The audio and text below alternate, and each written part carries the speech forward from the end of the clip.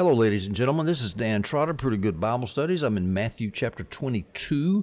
This is Jesus in the temple during Passion Week, the last week of his life. And this is Tuesday of Passion Week. We're going to call this Temple Tuesday teaching, or Tuesday Temple teaching. He did a lot of it on Tuesday. He's already given 3 parables where he explained to the Jews in parable form that their kingdom was going to be taken away from them, given to the Gentiles, and their city was going to be burnt down, which of course happened in AD 70. He's talked about rendering unto Caesar which is Caesar. He talked about what the greatest commandment was. He did a lot of teaching. Now this is one more teaching here. We're going to finish up at the end of Matthew 22. While the Pharisees were together, Jesus questioned them. Well, the reason the Pharisees were together is because they had just finished questioning Jesus, and they had thrown everything they could at him. They had asked him all these trick questions, as did the Sadducees, who asked them about how you could believe in resurrection. If a woman had 7 husbands, how could she believe in the resurrection? He had handled the Sadducees, and he had handled the Pharisees when it came to paying the temple tax, and so they shut up. Now Jesus goes on the offense. Now he's questioning them. He asked them, what do you think about the Messiah? Whose son is he? Now where's Jesus going with this question? Well, he knew that the Pharisees thought of the Messiah as a physical person, a human being, not God, who was going to be a great political and military hero. And he also knew that they would answer the way they did, is that the Messiah was David's son, or his descendant. And that's exactly where he wanted to go, because he knew that they did not conceive of the Messiah as supernatural, as divine. And so he's going to show to them by quoting the scripture that he is actually the Messiah and he is divine. So the Pharisees answered just as Jesus expects when he says, whose son is he? And they say David, and they were right. Now, this idea that the Messiah was the son of David was a commonly received and correct idea, as John Gill and Adam Clark say. People were always calling Jesus the son of David. In John chapter 7, verses 41 through 42, we read this. Others said, this is the Messiah. But some said, surely the Messiah doesn't come from Galilee, does he? Doesn't the scripture say the Messiah comes from David's offspring, the son of David, and from the town of Bethlehem where David once lived? So you see, the Messiah was considered to be the son of David, but it's kind of ironic that the Pharisees, as learned as they were in the law, didn't notice this little passage that Jesus is about to quote from Psalm 110 that showed that the Messiah was divine as well as human. The human aspect of the Messiah, in the human aspect, the Messiah was the descendant of David, and he was inferior to David, but in the divine aspect, the Messiah was superior to David. And now Jesus is going to quote Psalm 110 to prove that to them. Matthew 22, verses 43 through 44. Jesus, asked them, the Pharisees, how is it then that David, inspired by the Spirit, calls him Lord? The Lord declared to my Lord, now Jesus is quoting Psalm 110, verse 1, the Lord declared to my Lord, sit at my right hand until I put your enemies under your feet. All right, first of all, before we get into Psalm 110, let's look at this little phrase that Jesus said, David inspired by the Spirit. Jesus is quoting an Old Testament scripture, and he says it's inspired by the Holy Spirit. Jesus believed in the inspiration of the Spirit, and of course, inspiration means inerrancy. Jesus believed in that. Of all the times that he disagreed with the Pharisees, he never disagreed with them on their version of the inspiration of the Old Testament scriptures, because he believed in it too. So Jesus is saying, look, the Holy Spirit told David this, because David couldn't have come up with this on his own, actually. I believe that you can reasonably infer that that's what Jesus means, is that David could not naturally have known this. Known what?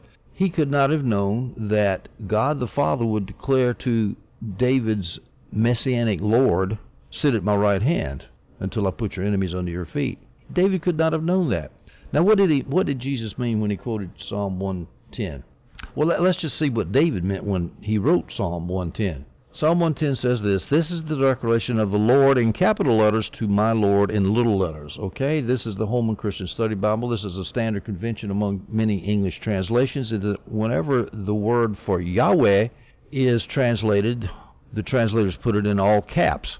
But when another word like Adonai, I think the second Lord here is Adonai, the word Lord that does not mean Yahweh is put in lowercase letters. So then David is saying this is the declaration of Yahweh to my Adonai, to my Lord, who of course Jesus is going to apply to the Messiah.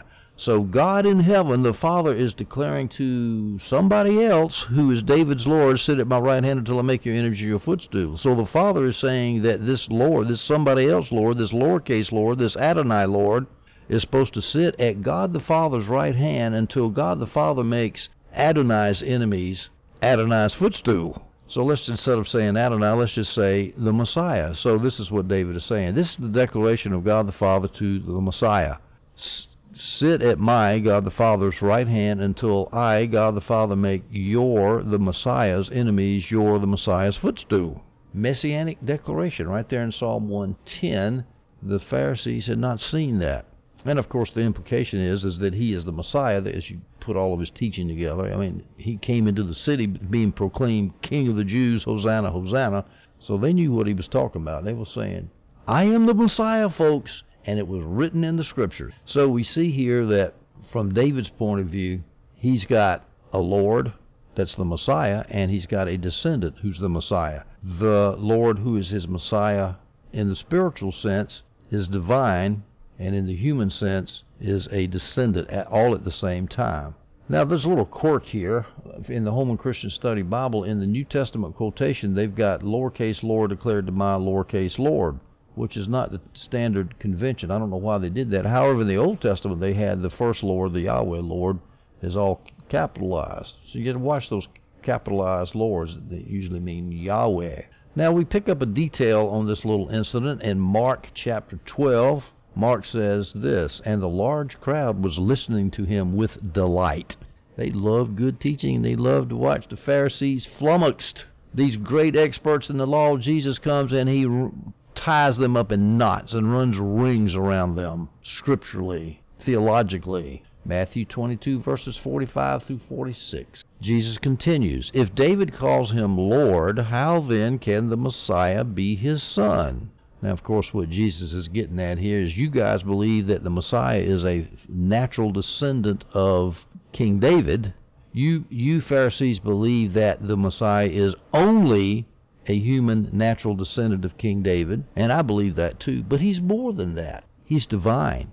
He's the Son of God, the Son of Man, as he calls himself in many other places. So, let me repeat this, verse 45, if David calls him Lord, how then can the Messiah be his son? Well, the answer to that question is he can be his son in the natural sense, but you have to allow for a spiritual sense, a divine sense in which the Messiah is Lord.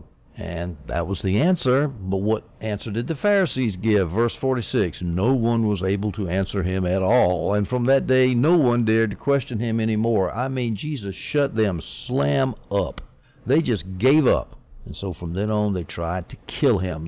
They said, we're not going to argue with this guy anymore. We've got to get rid of him. He's going to take our place away. The Romans are going to destroy us when he sets up his messianic kingdom. Let me give you a quote from Jamieson, Fawcett, and Brown concerning this little incident with the Pharisees. There is but one solution of this difficulty, the difficulty of how the Messiah can be the son and the Lord of David at the same time. There is but one solution of this difficulty.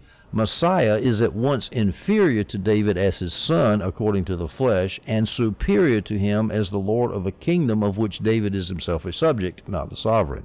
The human and divine natures of Christ and the spirituality of his kingdom, of which the highest earthly sovereigns are honored if they be counted worthy to be its subjects, furnish the only key to this puzzle. Let's look at this incident from the point of view of the Pharisees. They had three unpalatable choices, according to John Gill. Their first option is they could admit that the Messiah was supernatural, as Jesus was teaching, and admit that the Messiah was God, and thus then would implicitly admit that Jesus might be the Messiah, and especially given the context of what's going on, that, as I said earlier, that would basically be admitting that Jesus was the Messiah, and you know they weren't going to do that. So they were stuck by Psalm 110. They couldn't admit that the Messiah was supernatural. So their second option was just to say, I don't know. But that would make them look stupid in front of the onlookers. This usurper Jesus would then have made monkeys out of them in front of the whole crowd. They didn't want to do that. So they took option 3, which is their only option. They remained silent. Which still made them look stupid, but it made them less stupid, I guess. In other words, they had 3 bad options. They were stuck. Jesus had them. So in one day, Jesus has shut up the Herodians and the Pharisees with the story about rendering to Caesar, which is Caesar. That was the temple tax question. Should Jesus pay the temple tax? Should Jews pay the temple tax? And he said, render to Caesar what Caesar's rendered to God what is God's. That shut up the Pharisees and Herodians who came to trap him with that question. The Sadducees had tried to trap him with the story of the widow woman with 7 husbands. Whose husband was she going to be in the resurrection? Because they didn't believe in the resurrections. They tried to trap him on that, either admit resurrection and make them mad, or deny resurrection and make the Pharisees mad. He said, nah, you're both wrong. There's not going to be any marriage in heaven. There will be a resurrection, Sadducees, so you're wrong. But you're also wrong that there's going to be marriage in heaven. Actually, I should have said the Pharisees were wrong in thinking that there would be marriage in heaven. They, of course, believed in the resurrection, but they were wrong to think that people would get married in heaven.